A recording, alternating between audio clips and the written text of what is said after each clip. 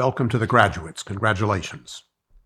To a wonderful group of physicians, it's a pleasure to recognize your great accomplishments in the presence of your friends, families, loved ones, and the residents and faculty who have learned so much from and with you. I would first like to recognize those of you who are members of the Gold Humanism Honor Society.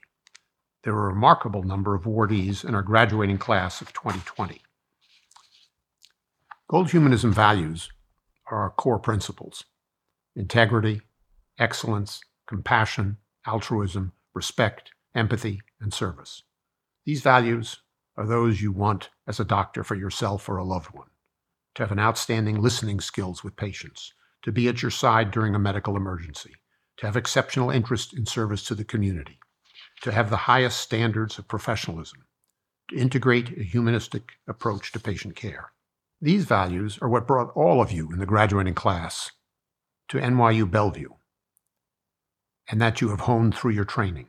The remainder of this talk shows how all of you have been successful in demonstrating these values.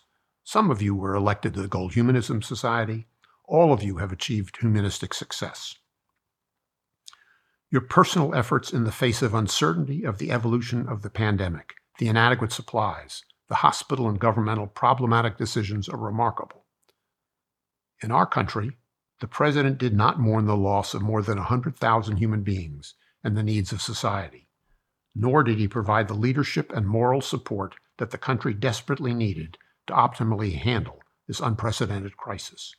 You, in contrast, demonstrate unflappable commitment to address and overcome obstacles, to care for your patients, assist your peers, educate and care for your families and friends, while also caring for yourselves. This is a tribute to your humanism. You created essential ways to help patients who were isolated from families and friends during the critical phases of COVID-19. You utilized new tools to communicate your sorrow, your compassion and love, to maintain essential humanistic traditions of medicine. This, while you could not talk, touch, or utilize other essential skills to the fullest extent of your training, you found a way. When you recognized that all your knowledge of the social determinants of medicine was playing out as COVID-19 assaulted the poorest in our country, the people of color, the people with essential jobs without personal protective equipment, the people crowded in apartments and subways and buses, you spoke up and acted with appreciation and understanding of these disparities. You recognized that our system of using medicine to correct the societal, social, institutionally entrenched disparities was inadequate. George Floyd's death and that of Breonna Taylor, Rayshard Brooks, and innumerable others document the racism in America that destroys a part of us each and every day, and by extension reinforces and normalizes white privilege. The ever-increasing body of video evidence of the horrors of systemic racism is indisputable. You recognize that the American system of criminalization of social determinants is unacceptable.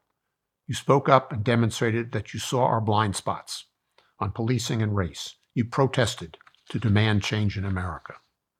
Change for equity and justice must occur through our society. Black Lives Matter will only be realized when the social determinants are truly addressed through changes that impact every vulnerable person. We must recognize that personal, institutional, and societal failures will not be corrected by medicalizing or criminalizing socially determined inequities. Racism is systemic. Today, you are seeking to create essential changes in medicine that will only occur when all the workplaces and governmental sites across the country are enriched to allow a full representation of all the voices of all the people. You were leaders in the response to COVID-19 and the fight against racism. You will not only be remembered for having been present, but particularly for how you have responded. Thank you for your courage, creativity, resiliency, and ability to transition and advance under duress. It was a privilege to watch you demonstrate the importance of your core values and the impact that your training here at NYU Bellevue has had on your ability to integrate them into your practice. You are truly individuals of immense potential, ideal for advancing our world. How you keep these values and grow them in the next phases of your career will be critical. Each of you will contribute according to your talent, resources, and priorities, whether in clinical practice, academics, advocacy, or public health. Always, in every encounter with patients and their families, be the change that you wish to see in the world. Mahatma Gandhi. Thank you and congratulations.